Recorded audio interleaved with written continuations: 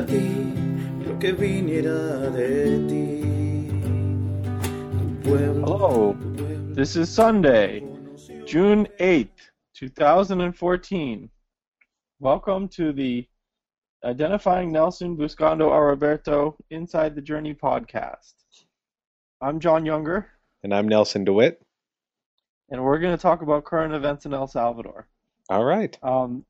June 1st, El Salvador inaugurated a new president, Sanchez Serén, and we wanted to focus our conversation around the historic nature of his inauguration, as well as the huge amount of violence that's been taking place in El Salvador recently. That is the bottle cap. Nelson, why don't you start us out? All right. So the basis of this podcast is going to be, well, you sent me an article, and I'm going to. I wanted to talk about these subjects, and had suggested it this week, because sometimes the news in El Salvador can feel a little detached for me, and I'm very interested in it, but it can feel like just headlines, so I wanted to touch in about it. And also, and I'm not saying that's good, I'm saying that's unfortunate, but also a lot of people just may not even be aware of it. Yeah. El Salvador is a country the size of Massachusetts, same size, same population roughly, and there was a weekend at the end of May where they had 80 murders in one weekend. They've had a relative amount of peace for the past few years because they had a gang truce that was brokered, I think, by the Catholic Church. And while the government didn't officially admit it, it had apparently probably had some government involvement. And that gang truce now seems to be in question. It seems to be disintegrating, and there's a lot of violence. So the article in question, or the article that we talked about, is called "Will El Salvador's New President Try to Salvage the Crumbling Gang Truth?" And this is in the Christian Science Monitor. Just to give some background, like you said, a couple years ago they had this gang truce, and 81 murders is a lot in one weekend, and the country used to have about averaged 14 homicides a day, and then with this truth it dropped between 5 and 6, which is still an incredible amount, especially for a country the size of Massachusetts. And if you keep comparing it to that, it gives you a sense of how violent life is. It can be there. And while we were there, I want to say it wasn't. You don't feel threatened, but you do pick up on the violence. There are armed guards at gas stations and hotels, and they're friendly, but they have shotguns the length of your arm, and it just, you can I would feel just it. say I would describe it as a militarized society. Like, there was a civil war there, 20 some odd years ago, and while the factions put down their guns, the guns are still pretty present, right? Very much so. There's a large drug trade that goes through, and there's a large amount of gang activity, and literally part of the culture is that outside of almost every shop in the city is a guy with a big shotgun, and he'll smile at you, and he's a nice guy, and I think they're not allowed to have the bullets in the gun, but like if you go into the local hardware store, or when I would go back to my hotel at night, there's a guy sitting on a stool who's got a big gun, which to an outsider can be quite disconcerting. I'll say, though, that the guy outside the hotel was the friendliest guy I've ever met, and I really liked him. But he had a big gun, And that contradiction is you feel that, or not contradiction, but that Juxtaposition, juxtaposition. paradox. Yes. Yep. You feel that Yeah. driving around.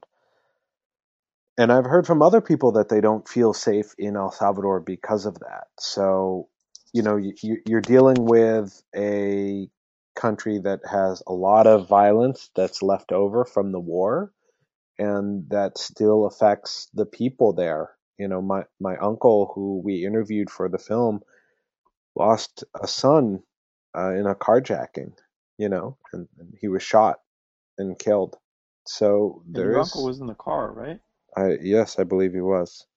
So, it's just an incredibly violent country, And and your birth mother's brother had an accident with a gun.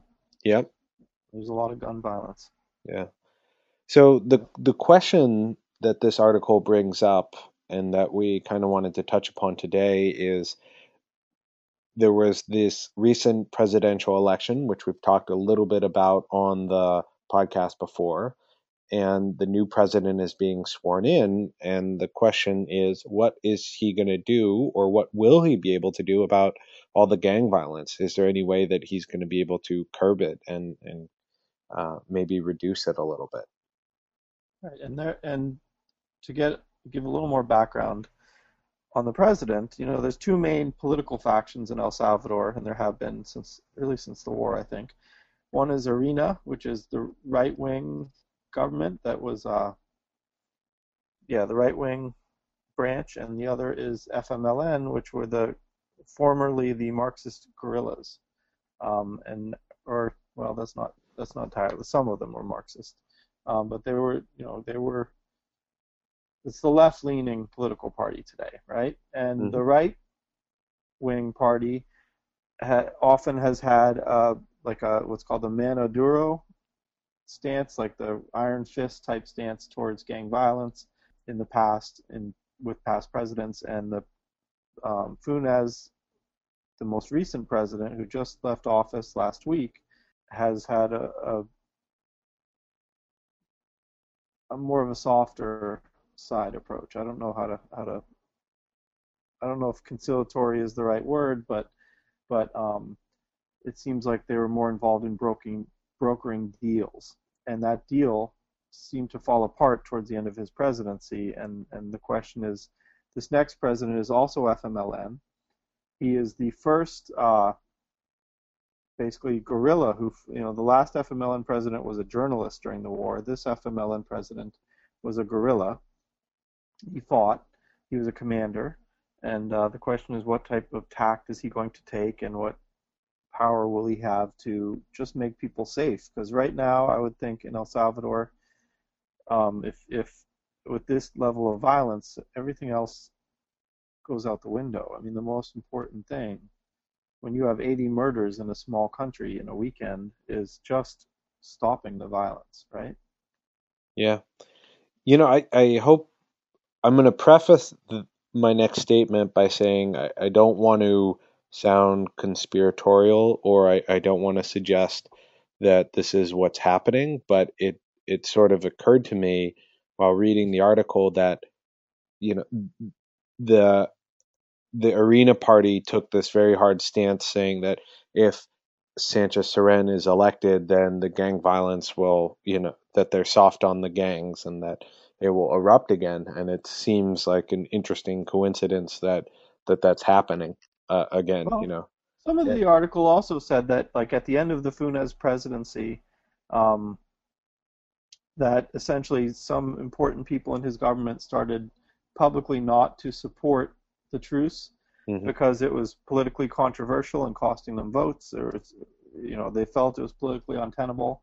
And so some of the things that were parts of the truce, like the way they would treat gang leaders in jail, or the way they would lay off of certain areas that were gang controlled, in terms of police enforcement, some of those things stopped, and gang leaders started getting more people got arrested. And so it went into a little detail about that. It also went into a little detail about how this could be a two factions of one gang fighting for power within the gang.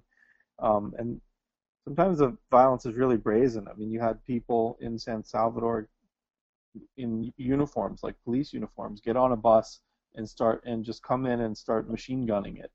And they killed three law enforcement officers, but they killed three more people on that bus too. Well, they were dressed as public workers, I believe. Public workers. Okay. Yeah. Yep. And they attacked three police officers. That's sort of Yeah. what the story says. So pretty horrible This is stuff. bringing up an interesting sort of side story, and this is a bit of a tangent, but I'll bring it back around. I remember on the Daily Show a couple months ago, they were talking about gun violence in Australia and how after a mass shooting in the early, I want to say, or late 90s, early 2000s.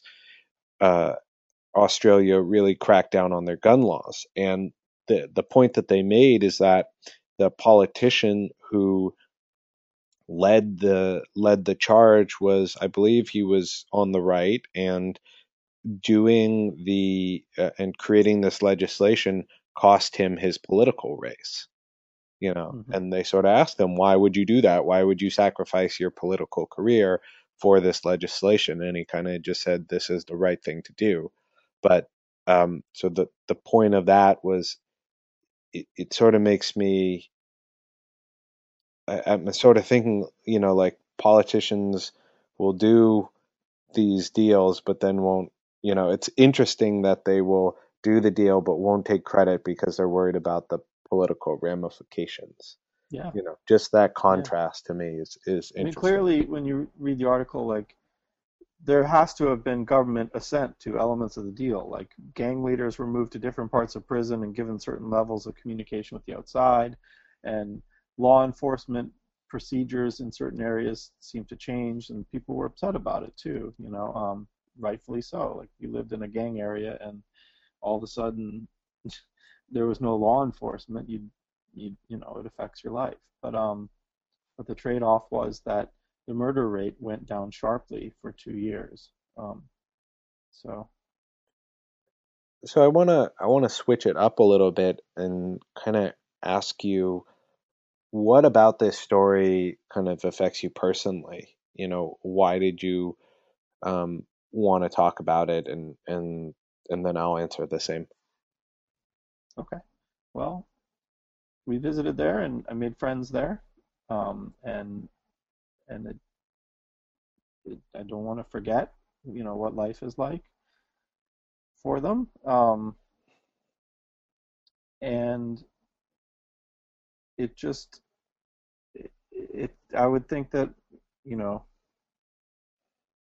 I live in Los Angeles near a large Salvadoran population, and it just feels it feels out of control to read about this, and it also feels a little detached to be reading it in the news.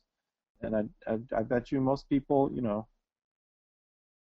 you say El Salvador, and you say a lot of different countries' names where, people don't have personal connections to, and they're like, why should I care about that? And it's very close by, and it's happening to normal people, this type of violence, and it's upsetting. I also, I see some news feeds on Facebook of like Alex that we worked with, and there's a lot going on right now. So that's where I'm coming from. I think for me there are two parts. Obviously, my family is there, and so you kind of worry about um, if if there are people going on a public bus and just opening fire. That's somewhat concerning. And then the other, I That's mean, putting it lightly. yeah, just a little. And then the other is sort of the U.S. involvement, our involvement in that country, and the effect that it's had so many years later. Like the violence sort of tore apart that country and continues to tear apart that country. So it wasn't like we just went in there, like the U.S. went in there, funded one side, and then it was over. Like, this has such a long term effect, even after the actual war was over. It still sort of haunts the country. And Well, so, it was interesting during this election to go with your point. Like we would read a lot of press in the United States, and it felt like one side had hired Karl Rove. I mean, it felt like the Arena Party, the political tactics were slanderous. I mean, it was just saying that the country is going to fall apart, and we're seeing a huge rise in violence right now. And basically, it was at the time when Venezuela was facing a lot of public riots over a leftist leader, and with no real basis in as to why. It just was like, well, they're socialist in Venezuela, and this presidential candidate, Sanchez Serén, is a socialist, so your country's going to go to shit. Excuse my language. That was it. And so, anyway, to your point, it felt like there was a little bit of influence of some old candidates. I don't know what the right language is there. Some political. It felt like, it felt like it imitated the American political process, but it also felt like it was influenced by people in the American political process. Yeah, I absolutely agree. And one of the things we talked about during the election was sort of certain American, I don't want to say, I don't know if prominent is the right word, but certain Americans in the political system voicing their opposition to the FMLN coming to. You'd see these right-wing think tanks here that were promoting these arguments very prominently. Yeah. Which, sort of that part kind of angered me, just because I feel like we don't really have a say. Like, it's this sort of double standard of saying that we believe in democracy, but then any other country in the world that we don't believe, that we don't agree with their political sort of leanings, we try and undermine it and put something that's more towards, and I'm doing air quotes, our favor. That was a little tough to see, I think, from the outside. Yeah. Well, I'm stretching a little here, but at the same time, it feels a little like, like the fight against Obamacare. Like if politically you don't support it, then you're just going to try and bring everything down with it, regardless of the consequences. And I think maybe this is a little bit of what you feel is in the air about the gang violence in El Salvador. I'd have to explore it more to really support that, but yeah, because there are a lot of functions we don't fully understand, like the level to which the Funes government supported at the end, how uncertainty during the election affected things, what types of internal struggles amongst the gangs there are. Like, I need to know a little more about the truce and the inner workings. But at the same time, and that's why I don't want to suggest that this is the case, or that I believe that this is some sort of like. But it does feel a little like. Yeah, like if you didn't elect us, it's going to go to hell in a handbasket, and then it does, quote unquote, and here we are, Yeah. So, well, I guess the situation in El Salvador will continue to evolve. Hopefully, it will get better, and I think it's good to touch upon it, and let's hope next time we do this sort of recap episode that the news will be better, that the violence will have subsided some, and and I just want to end with something that you said to me the other day, which is like, we were talking about both Su Yap and my uncle, and you just kind of said they seem like such nice people, and it's such a shame that they had this happen to them, that they're sort of like, that they were born in the wrong country and this happened. I wouldn't say born in the wrong country, right, but they were born in a country. History hasn't been kind to the country of El Salvador recently. Yeah, right? That's a much better way of saying it. So, yeah. But they just happened to live in a place where there was a bad war. Yeah. And if you live in that place, you're going to be affected by it. Yeah. All right. Well, I think that's all the time we have today, but thank you for joining us. And if you'd like to learn more, head on over to inbarfilm.com. That's inbarfilm.com to learn more and sign up for updates. And we'll see you next time. Thank you very much. Bye.